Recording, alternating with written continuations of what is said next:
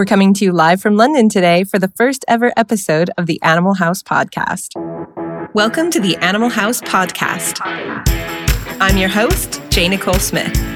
We are a movement of like-minded rebels who believe businesses win by building brands and success is defined by personal freedom.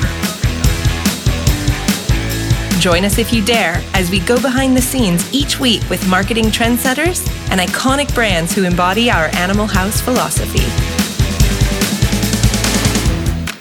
Welcome. Thank you so much for clicking play and for coming to join me on this new little audio adventure, the Animal House Podcast. This is our first ever episode, and what better way to start than with someone I truly adore and idolize and have tons of respect for, and I expect you might as well, Miss Victoria Stilwell. You probably know Victoria from It's Me or the Dog, the television show on Animal Planet that ran for years and years and is still playing in like 100 countries around the world. But today I wanted to talk to her about not so much dog training, but how she got her start and how she went from this little village, Wimbledon, here not far from where I live now, selling sandwiches and walking dogs to being the celebrity and wonderful philanthropist that she is today. Out there still donating her time, her energy, and tons of great resources, putting them out there into the world to help push her mission forward, which is to change dogs' lives positively, which is something we can all get behind. I've worked with Victoria for a few years, helping her build some of her brands, including the Victoria Stilwell Dog Training Academy, which is something I'm excited to say. I am actually a faculty member teaching marketing now to dog trainers who are coming up through Victoria's program. And it's such a joy to be able to work with her on this mission of hers. So let's not delay. Let's dig right into our interview with Victoria and find out how she got her start, what motivates her, and a few little tips for appearing on video and some other little tips about running a business that relies on content to make a difference. So let's dig in.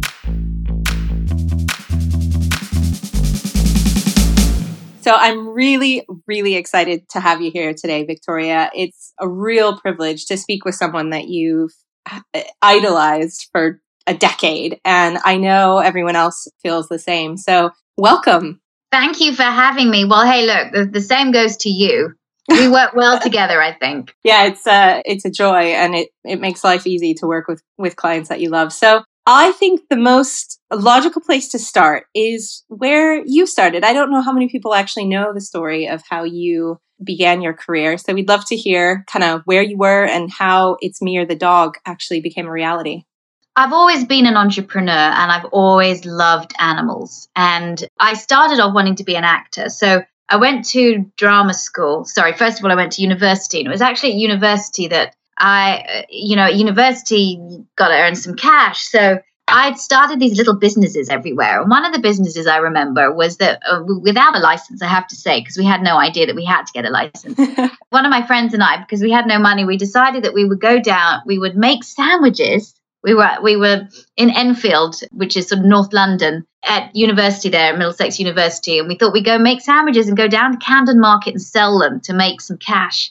And so we did, and we actually made quite a bit of money. Wow. We had no idea you need to have a food license. I mean, God, what are we? We're in our early 20s, or we had no idea. So that was our kind of things. I was always, how can I create a business? And after university, I then went to drama school because I wanted to be an actor. And it was at drama school that I carried on with a job that I'd kind of been doing throughout university and between university and drama school. And that was dog sitting. And it was through dog sitting that I became a dog walker. And I remember I was walking one dog a day. And by the end of the month, because of word of mouth, I was walking 20 dogs a day. And I found that not only was I earning a lot of money, but I was also loving what I was doing. And in fact, the money sort of ceased to be, it was great to pay the rent, but it ceased to be the most important thing. The fact that I was getting out and I was bringing some joy into these dogs' lives every day while their owners were at work, and the freedom that I felt walking these animals, it just felt right. And then one day when I was walking and I walked on Wimbledon Common, a guy came up to me who was a trainer, and he asked me, he said, "Do your dogs ever fight?" And I went, "No." he said, do your dogs ever run away? I said, no. And remember, I'm walking 20 a day. So I'm walking 10 in the morning, 10 in the afternoon. And they're all off leash, by the way. They're all off the lead. Wimbledon Common, you could do that then. And I said, no. And he said, have you ever wondered why? And I went, no. He said, do you want to find out? What a great sales pitch. Yes, it's a great sales pitch. And that was it. From there, I learned so much. And I started going to lectures and started reading and started studying, became fascinated with dog behavior. How do humans, my question was, or the question I kept on asking myself was, how come two predatory species can live together so successfully? And I've been trying to discover the answer to that question ever since. And you're not alone. No. So did you then become a dog trainer, or were you just sort of a student of dog behavior? Well, I was a student for a long time because I thought, I wanted to learn as much as I could. And of course, my first job then was acting. So I went to drama school. I came out of drama school. I had an agent and I had my first job. It was Juliet and Romeo and Juliet on tour. And then I did pantomime and I did voiceovers and I did TV.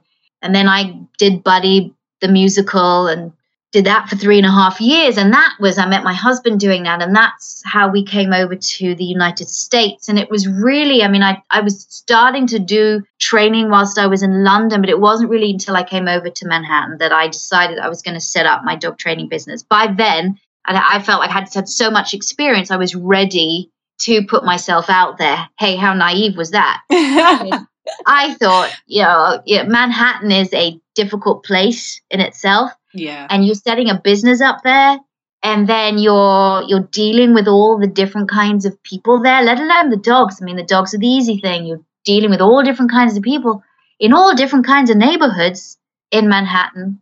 And so that was a baptism of fire for me. But I really believe the 2 years I spent with Dog Trainers of New York, which was my company, that I also set up with another trainer, were the best years for learning. Because it was a baptism of fire. I was thrown in the deep end and I learned so much. So you just did it. You just put yourself out there. Just did it. Look, I went around pet stores or shops, put my cards up there. I went to veterinarians. I asked if I could meet with the vets, and just very briefly so they could meet me, and I would give them their cards and or give them my cards. And I everywhere. I went everywhere because remember, this was the time, this was before social media. So it really was boots on the ground. It was going out there to all of the stores, the big ones and the small ones, to put my information out there, and to the surgeries and to the grooming parlors and to doggy daycare. So it worked. We were hugely busy all the time. So how did you go from boots on the ground, sort of bootstrapping this dog training business, to combining this incredible skill with your other skills and passions as an actor? How did that aha happen? Well, part of my mission whilst I was in Manhattan is that I got very, very involved in animal rescue. And every single weekend I would spend the weekend outside a pet store.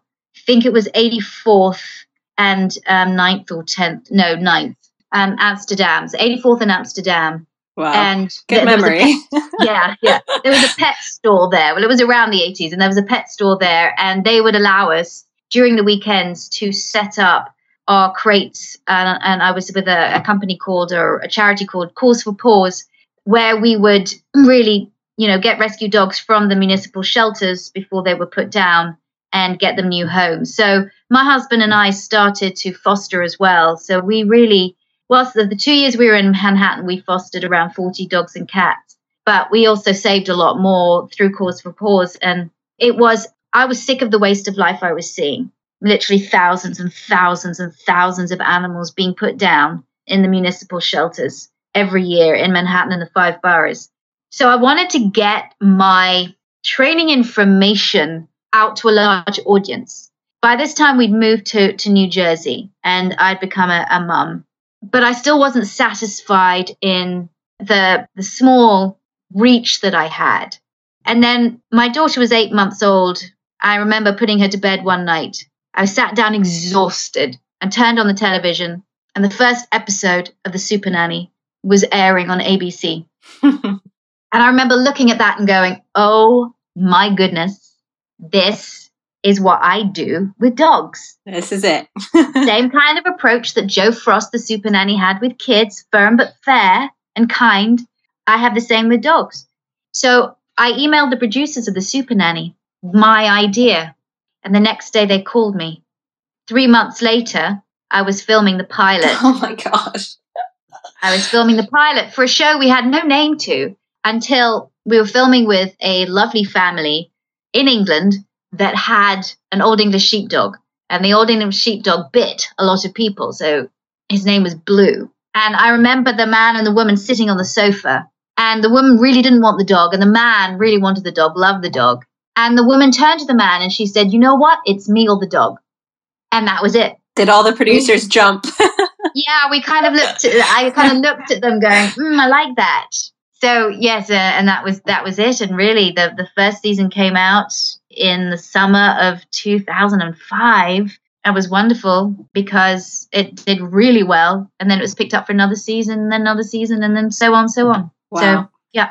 So just a quick sort of question, because I'm sure people are interested. A, how did you find the information for the producer? And B, how did you get the guts to actually send that email? Or were you just like so driven? You were like, I have to do this. This is going to happen. You just knew. I just knew it. I knew it. And I remember watching the television and I was shaking all over. I cannot describe to you what it felt like.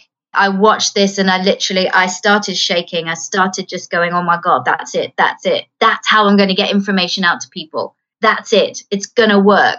But it wasn't 100% easy. It was, in television terms, believe you me, it was very fast and very easy. But yeah. My husband and I still had to put a video together of me training. And fortunately, we were able to find a great family in New Jersey to film with. And our video that we put together sold the idea to Channel 4. So we really did. But I've always been like, no fear. Why? If you don't apply to Harvard, you don't get in. And so that's always been my mantra. Why? Why can't you? Why couldn't I do it? And nobody knew who I was. If you'd watched Buddy Holly or you'd seen The Bill a couple of times, you might know who I was. But nobody, I'm just a trainer, just working. But I have the right idea at the right time. And it hit and it stuck. But there's also, I don't believe ideas work unless you have passion behind them. Yeah, I think that's a great point. Yeah, I always have passion. I always do. And the thing is, I get knocked down a lot as well in this business. When you're working in business and it's always a constant battle, I get knocked down a lot. But I'm very resilient. And I think as an entrepreneur, as a business person, you have to be resilient and you have to be flexible and you have to try new things. Wow. So, obviously it did work. The show is now syndicated in over, 100 countries, which is just crazy. That's crazy. Yeah. I guess your career sort of just took off, didn't it? Just like wildfire as the show spread and spread and spread. So what did that mean for you as all of a sudden you went from being a dog trainer in New Jersey to this TV star? What did that mean for the development of your sort of personal brand as Victoria Stilwell? Well, I think it was my husband really who's sort of more the business mind. I'm more of the creative person and he's more of the business mind. They say that, it was interesting, I was listening to a lecture the other day and they were saying that opposites attract. So the realists attract the dreamers and the dreamers attract the realists. And so I'm a dreamer and he's a realist. So I'm the one that says, oh my gosh, I've got this great idea and I get really excited about it. And he's the one that goes, well, that's very nice, dear, but how? That's totally my husband and me as well. Yeah. So, and I think that combination works. My husband is the business person. And so he recognized the fact that television is fleeting. Television is there for a little while, then it's going to go. How are we going to capitalize and grow a brand from this? How are we going to use this platform? And really our mission from the beginning was how are we going to use this platform to spread the word about positive training? More than how are we going to build the platform to earn lots of cash. And again, that's why I think it works, because it's a passion project, because people think, oh, you're on TV, you're going to be loaded. Oh, they're going to pay. No. If you're in something like The Office, maybe, of it, but not on cable, not on our thing. And I have to say, when I first started working with you guys and we were doing some projects and working on a website, Van, your husband, was very clear that the mission was all about education, spreading the word. And when I was saying like, right, okay, so how are we going to build ROI and how are we going to, he's like, nope, we're not talking about that. We're talking about building something that really spreads a message.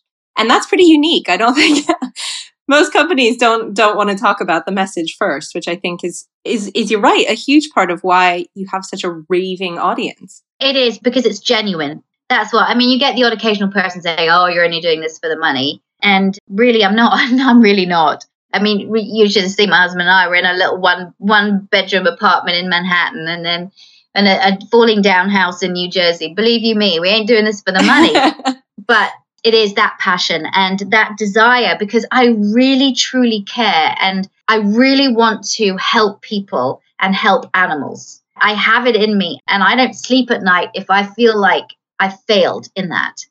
So with that mission, which this incredible passion to spread the word and to help people, what did you do with that to create a business out of it? Or how did you decide to actually take that or with your husband, build that something sustainable out of that mission? What came after the television show?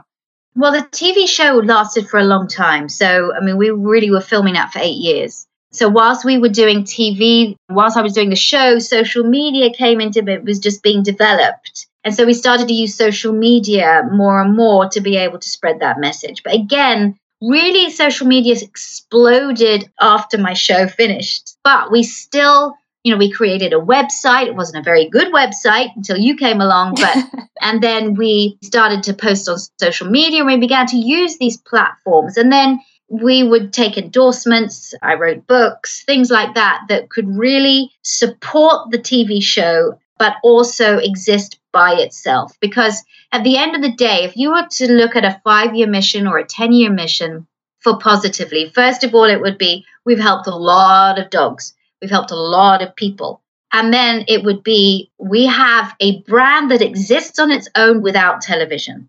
And I think, that answers a previous question, as in that was our plan, that everything that we were doing around the television show needed to exist after the show went away. So even though the show is in reruns here, there, and everywhere, and is still getting sold to other countries, in places like the UK, it's no longer being shown. And in America here, you get the odd occasional rerun, but but the brand still exists, and the brand is worldwide, and it exists because of a great website. It exists because of really good social media, where we are now reaching over 5 million people a week on social media alone. Wow, that is incredible reach. Yes, it is. And we have a great social media person, director of digital stuff that we have, and she's great and has really grown. And it's interesting because, we have a couple of 100,000 on our Facebook, for example, and we don't buy likes. We never bought likes, and we don't really advertise as well. It's just grown organically. And that's what I like about it, because it's grown organically, we might not have millions and millions of Facebook likes, but we have big engagement. Your engagement is huge. I've spent some time with your audience, and not only is it engaged, but it is passionate and it is incredibly well educated and supportive. And audiences, it's not a business audience by any means. It's sort of an advocate audience, isn't it? Everybody cares. It is. And they are very passionate. A lot of them are very knowledgeable. And sometimes I will post things that get conversations going, because I think we need to have these conversations, especially when it comes to using bad techniques and things that cause pain or fear on dogs, which I'm dead set against. And so I'll post it, and you get the odd person coming on there and saying, Victoria Still, you're a jerk, and that's fine. And you just hit the ban button, and that's fine. But social media has really helped. YouTube's really helped. So now our brand exists by itself. Could it be bigger? Yes, it will. It will. We'll keep growing it, but we're very happy where it is right now because it's a brand people can trust. And again, that was our mission. We want this to not just help dogs and people, but we want people to really see this as genuine and that they can trust it. because I'm not going to put my name or do anything that I don't feel is trustworthy. Right. So that's what helps the information spread and helps change lives, isn't it? If people can really trust, like you say, in that this is the information that they should rely on, because there's so much out there. There's so many sources that people are getting good information, bad information. And when they bring home that new puppy or that dog from the shelter and they just are at a loss of what to do next, you need to be able to have a source that you can really rely on, that you know is going to be telling you things that are going to make your relationship with your dog better rather than doing harm like a lot of the other. And it's hard to tell the difference, isn't it? If you don't know, you don't know. And I love that about positively.com, because it's a place that I can really recommend to people to say, right, you're getting a puppy, go to this website, type in your question. You can trust the information that comes up there. So that's a great point you made about trust. I want to talk a little bit about content, because I am a huge fan of content marketing, and I think you guys are the masters. I don't know how you do it, but you are constantly putting out so much information. You push it out on Facebook, you've got it on the website, you're doing videos, podcasts, sending emails. How do you guys come up with all those ideas and all that content? How do you make that happen? It comes from being a dreamer. It comes from being creative. And that's what I am. But also Alex Andes, who's our digital director and my assistant as well, and she takes a lot of the social media as well, is very tuned into the whole animal world. And so we're always looking for stories that will touch people, that will mean something to people. And what we've learned, I mean, you cannot have your Facebook page and just put disaster after disaster after disaster on it. People will turn off. They will not read it. They will not follow your page. So you be uplifting too. Put on great stories that make people feel good. And then you can put on something like, oh, this is Puppy Mill's horrendous, and they need support. But then again, put on amazing stories. Like today we just put on, whilst we're doing this interview, we just put on a story about this photographer who captures hungry dogs' hilarious expressions when they catch treats. That's not our thing. We just found it on a website that we like, and we've now posted it on us. And now already it's been up an hour and it's reached about 36,000 people. So it's doing something that people really like to read. And that's my advice I would give, is that don't always do just doom and gloom. Because when you're an animal advocate, it can be quite tough. There is a lot of burnout because there's a lot of great things that are going on, and there's a lot of bad things going on. And sometimes the bad can really outdo the good. I mean, it really can there's so much good, but the good is pushed to the background because there's so much bad there. Really make it that it's a balance. And you feel really passionate about changing it, don't you? So it must be hard to really restrain yourself from just sharing all the bad, because you want people to help you make a difference. So I think that's a really insightful thing, that, okay, that's fine, but you're not going to reach anyone if that's all you share. Is that right? And also, we do things like trainer tips, just a little tip for people. And we have wonderful contributors who write great articles for us. And these are trainers and bloggers. We have some great bloggers as well. So we're always putting on really meaningful content, and it works. It works, but we work hard. I mean, the social media in itself is a full-time job. So we have my Facebook page, we have our Twitter page, we have Instagram, and we have YouTube. And of course, coming up with the ideas for videos on YouTube. I mean, we've got two great viral videos, both with a message. But when we make our videos, we make them so that they have hope, that even though if it's a difficult situation, there is hope at the end of it. There's a great solution at the end of it. Because again, people don't want to just watch all doom and gloom. So now we had 2 of our videos that have gone viral. Well, why don't you tell us about the videos that have gone viral? What were the topics of those? Well, I sat down with Alex, and again, 2 dreamers together thinking, how can we get the message out about puppy mills? Don't get a puppy from a pet store. Say no to puppy mills. How can we get that message out? Well, we had just we just helped with a big puppy mill bust here where I live in Georgia, the USA. And we'd rescued what turned out, we thought it was over 500, but actually what turned out to be 357 dogs and puppies from this one puppy mill. And we spent the whole day rescuing them. And there was this one puppy that wasn't meant to live. And actually, he ends up living. But he was so tiny, he was paired with a kitten in the shelter. And it was their relationship. They became best friends. So we just went to go film them. And we put that up on YouTube. And we made a cutest rescue puppy and kitten the best friends. We put that in the sort of the tagline. And it started slow. And then all of a sudden the numbers would go up. Sometimes 10,000 a day. Wow. The numbers would go out. And it started increasing until it's now at 5,992,589 views. And it's literally it's a 1.5 minute video of this puppy and this kitten playing with some music in the background, nicely edited together. But at the end of it, it has, this puppy was rescued from a puppy mill. Fortunately, he survived. He was very sick, but he survived, and he's now in a great home. And we put a picture of him, as an adult. But there are still many more, adoption saves lives, say no to puppy mills, that kind of stuff. That's it. So we got our message out, but we gave them a cute little video to watch. That's brilliant. That just actually literally gave me goosebumps. But I think that point you make is so fabulous about having to know who your audience is and what they want. And you're not going to reach them with the doom and gloom. So give them the cute puppy and kitten, which is all over Mashable and everywhere else. And then hit them at the end with the message. You bet. That's exactly it. I mean, even with our rescued puppy mill dogs get a second chance, we actually did do a longer video, again, 5-minute video of the puppy mill rescue that we did. And we set it up with the actual rescue. We didn't show the worst bits of theirs. You don't need to see it. You can see quite a lot, but you don't see the worst bits. And then we showed 6 weeks later, the massive adoption event that happened, where all these hundreds and hundreds of dogs were adopted, went into great homes. And then the end of the video is the 1-year reunion. So there again, we tell a story. It took us a year to do that video. It took us a year because, we had to wait for the reunion a year later. Wow, that is long-term thinking. Yeah. So now that's 1,473 views and doing really well. And that was only posted 3 months ago. So you can see how, with a bit of forward planning, but also the whole puppy mill thing is a passion project for me.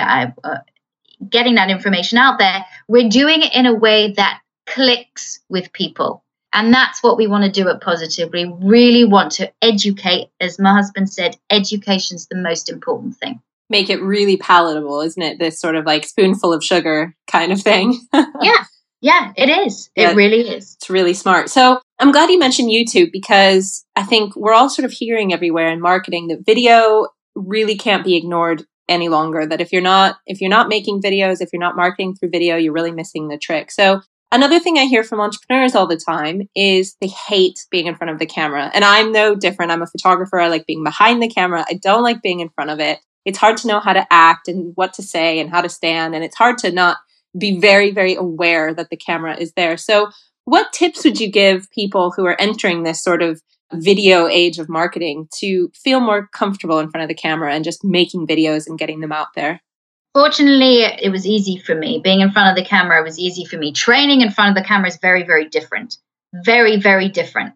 So that I really had to learn that. But I was very comfortable being in front of the camera. Well, first of all, one of the tips that I would say for people is just pretend it's not there. Pretend it's not there. Second tip is be succinct. I have this awful, you can probably hear, I go off on tangents, and you're just talking, which is really hard to edit, and it's really boring. So be succinct. And that's what I learned from the producers on It's Me or the Dog. We had a lot of different producers for the different shows. And they would always say, Victoria, cut it down. How can you say what you just said in 2 minutes? How can you say that in 10 seconds or 30 seconds? And I really learned how to do that. So be succinct. Don't make your video too long. When people are watching on YouTube, they really want maybe 2 minutes, 5 minutes. And some of our longer videos that are maybe 10 minutes, they get less views because people you got like a quick hit, a quick fix. What I've discovered is that, more and more younger people are watching stuff on the internet. So tele-watching, where you're watching an hour show, is becoming more prevalent with younger people on the internet. But still with older people, 30-somethings and above, TV is still very much the thing. And when people watch stuff on the internet, they want something short. So that's why I would say keep it as short as possible. Before you even do your video, plan it out, produce it. What do you want to achieve? What is your story arc? And what do you want to achieve? What is the information you want to get along? Another tip is put a little music in the background, because sometimes just boring old video with just talking, it gets just boring. People switch off. But if you can have nice music in the background, that kind of provides that really good foundation. And then make your subject matter to people.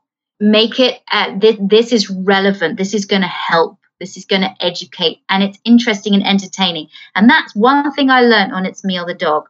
I went into it quite naive. Oh, I'm just going to train lots of dogs. Isn't going to be wonderful. And I realized very quickly, people don't really just want to watch dog training. They, there's only so much things you can do with clicker training. They actually need to be entertained. So that's why we also entertain on our videos too on YouTube. That is amazing advice. I love what you say about being succinct as well, because that's a conversation I often have with your husband when we're actually writing copy, that most people really, really struggle to say what they're trying to say in less words. And that's one of the greatest tips in marketing, I think, is to just cut it down, cut it down, cut it down, cut it down. And I think when you're talking about video, that 3-minute, 2-minute, 90-second video starts as sometimes hours and hours of footage, doesn't it? Just to get those moments, not necessarily for people creating YouTube videos, but it's all, the magic is in the editing, isn't it? Tell us about a story arc. All right. So, at school, you maybe learned the sort of that every story has a beginning, middle, and an end. Yep. And that's the story arc. And that's what I use. So the Rescued Puppy Mill Dogs Get a Second Chance YouTube video that we did the puppy mill. That was the start of it. That was the beginning, the puppy mill rescue. And then the middle of it was the actual adoption. And at the end of it was the reunion. So there was that really nice beginning, middle, and end, that story arc. And that's what I mean. And people like to have a button at the end, what I call a button, so that your whole story is buttoned up by the end of it. So it comes to a great, nice solution, a nice conclusion. And all of these kind of words you use or you hear in the TV world, oh, that's a nice button. That's a nice. So, for example, when we're shooting video, and Alex, my assistant, is also in front of camera now. So if I'm shooting video with her and she's doing something, I'll say, okay, now you need to have a nice button. And she now knows what that means. She's just got to do a nice one sentence just to finish it off. Okay, so people like walking away feeling some resolution, some closure. We love closure. We do. We need closure. We need closure. Same on It's Meal the Dog. You're seeing all that craziness to begin with. But if I leave them at the end and it's still crazy at the end, people are going to go, oh, no, people need a good conclusion. They need to see that everything is okay, or at least there's a promise of it being okay. Right. Okay. I'm going to jump back a little bit to kind of our conversation about the puppy mill. And I know that's a big passion project for you, but you also have like 100 of these passion projects for good causes. I know you do a lot with breed legislation and dog bite education, and I could probably name 100 topics that you're very passionate about. So, and I'm sure you get inundated with requests to do appearances and write things and speak and do favors and for a million totally worthy, wonderful causes. But obviously you can't say yes to all of them. So how do you manage that process and how do you say no? I do as much as I can. And when we say no, we have a very good reason for saying no. And the reason is that I just can't, my schedule won't allow it. But that's another thing where I take my job very seriously, in that I have been blessed with this platform and now I'm going to use it.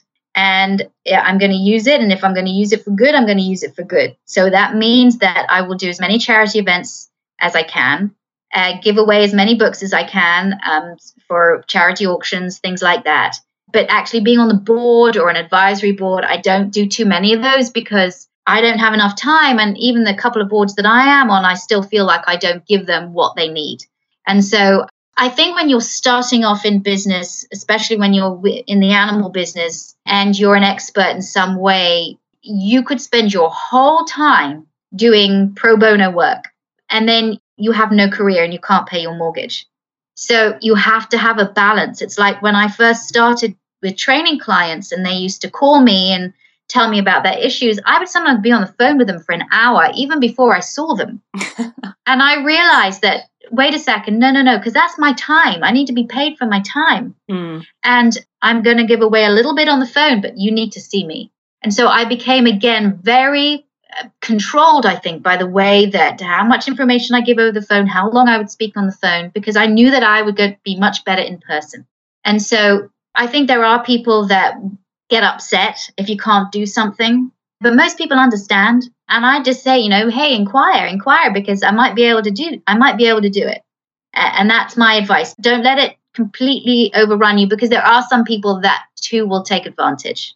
So boundaries, I guess, when you're talking about like being on the phone with your dog training clients, outline the boundaries and where they fall and then stick to them. Because I know you have no trouble being firm when you need to, do you? No, I don't. I really don't. But that's why we love you, Victoria. So you are doing something very exciting right now that I'm not sure how many people know about yet, which is that you've just sort of opened, although it hasn't actually happened yet, the Victoria Stilwell Dog Training Academy. Tell us about that. Yeah, we have our first lot of people in February, our students, and that was it from the beginning too. I remember my husband saying to me, even from the very beginning, I want us to teach people. We can teach them on TV, but I want us to teach people to be trainers. And so that's what we're doing now. To actually set up an academy, it's one thing to have courses. I do a lot of different courses or seminars, things like that. But to actually set up an academy where people are going to come and they're going to learn how to be dog trainers is a whole different deal. It's massive. Writing curriculum, just even all of the what you need to set up an academy. Just like jumping through the hoops is crazy. And I know you guys had to wait months just for certain certifications and permissions and things. Yes, it's just huge. But if I want to, because the problem we still have, especially in the United States, but also in a lot of other different countries, is there are still so many trainers out there training old school, traditional styles that concentrates more on punishing dogs and forcing dogs to obey. Well, our academy is going to be now churning out trainers that are really, they follow modern behavioral and cognitive science. These guys are going to be educated with the latest research. They're going to be taught how to do things in the right way. And that's why we're very excited about this academy, because it's really, it's top of the line. This academy is top of the line. I'm going to be teaching there a lot. We've got world-class faculty. We've got the best teachers. And again, we've got a lot of heart. So as you set these things up, I'm sure there's always things that we'll be able to improve on, but I'm very excited about it.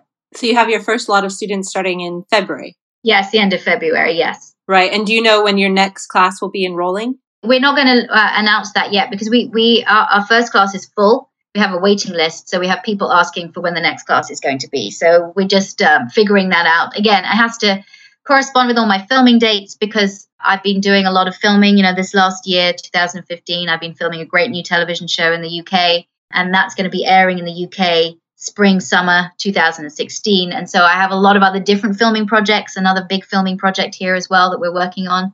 I'm now working with Canine Cops, yeah. And so other big projects there. So we have to fit it into my schedule, because, hey, it's my academy. I want to be there. I want to teach. That's my passion, is teaching.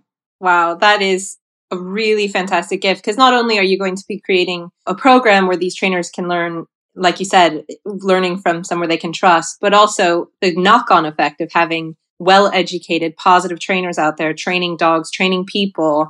That's huge. That's huge. Even, sort of 25 people at a time. That's an incredible impact. Yeah, it is. It is. And the people who want to be trainers, it's not, they have to pay. It's not like it's they have to really want to do this, really want to do it. And so I already are students. I'm so excited to meet them, because they're just, again, really dynamic people. Yeah, I'm sure you're not going to let them go without doing a lot of hard work. Yeah, no, not at all. All right, Victoria. So tell us where people can find the academy and find Positively and follow you online. Okay, so first of all, you can go to positively.com if you want to see what we're doing with regards to, anything, any kind of information, any kind of videos, you can find them at positively.com. And I love the website. I love the website that you've created for us. Nice plug. Yeah, no, you did. I mean, it really is. I mean, the web, you remember what an absolute nightmare it was getting that website up. What a lot of work it was, because it's got hundreds and hundreds of pages. It is a ridiculous vault of content. There is so much there. Yeah, it's really valuable. Yeah, so positive.com, you can find a lot. If you want to find out about the academy, you go to vsdogtrainingacademy.com. You can find out about how you can enroll there as a student, and we will be branching out to other countries as well. Right now we're starting in the US, but we will be branching out into the UK and hopefully, to other places as well. You want to follow me on Facebook, go to facebook.com/Victoria Stilwell, on Twitter @VictoriaS. And on YouTube, just Google my name and you'll see lots of YouTube videos. So subscribe to my YouTube channel, which again is just youtube.com/Victoria Stilwell. And Instagram? Instagram, I think it's just, I don't even know what my Instagram account is. I think it's Victoria Stillwell, but we should probably look it up. Yeah, it's Victoria Stillwell on Instagram. How bad is that? And also, I have some books out there as well. I'm in the process of just got my 4th book to the editor, which is going to be a great new book. I can't tell you the title yet, but I'm very excited about it. I am very excited about this book. Do you know when it'll be out? Yeah, I think September 2016.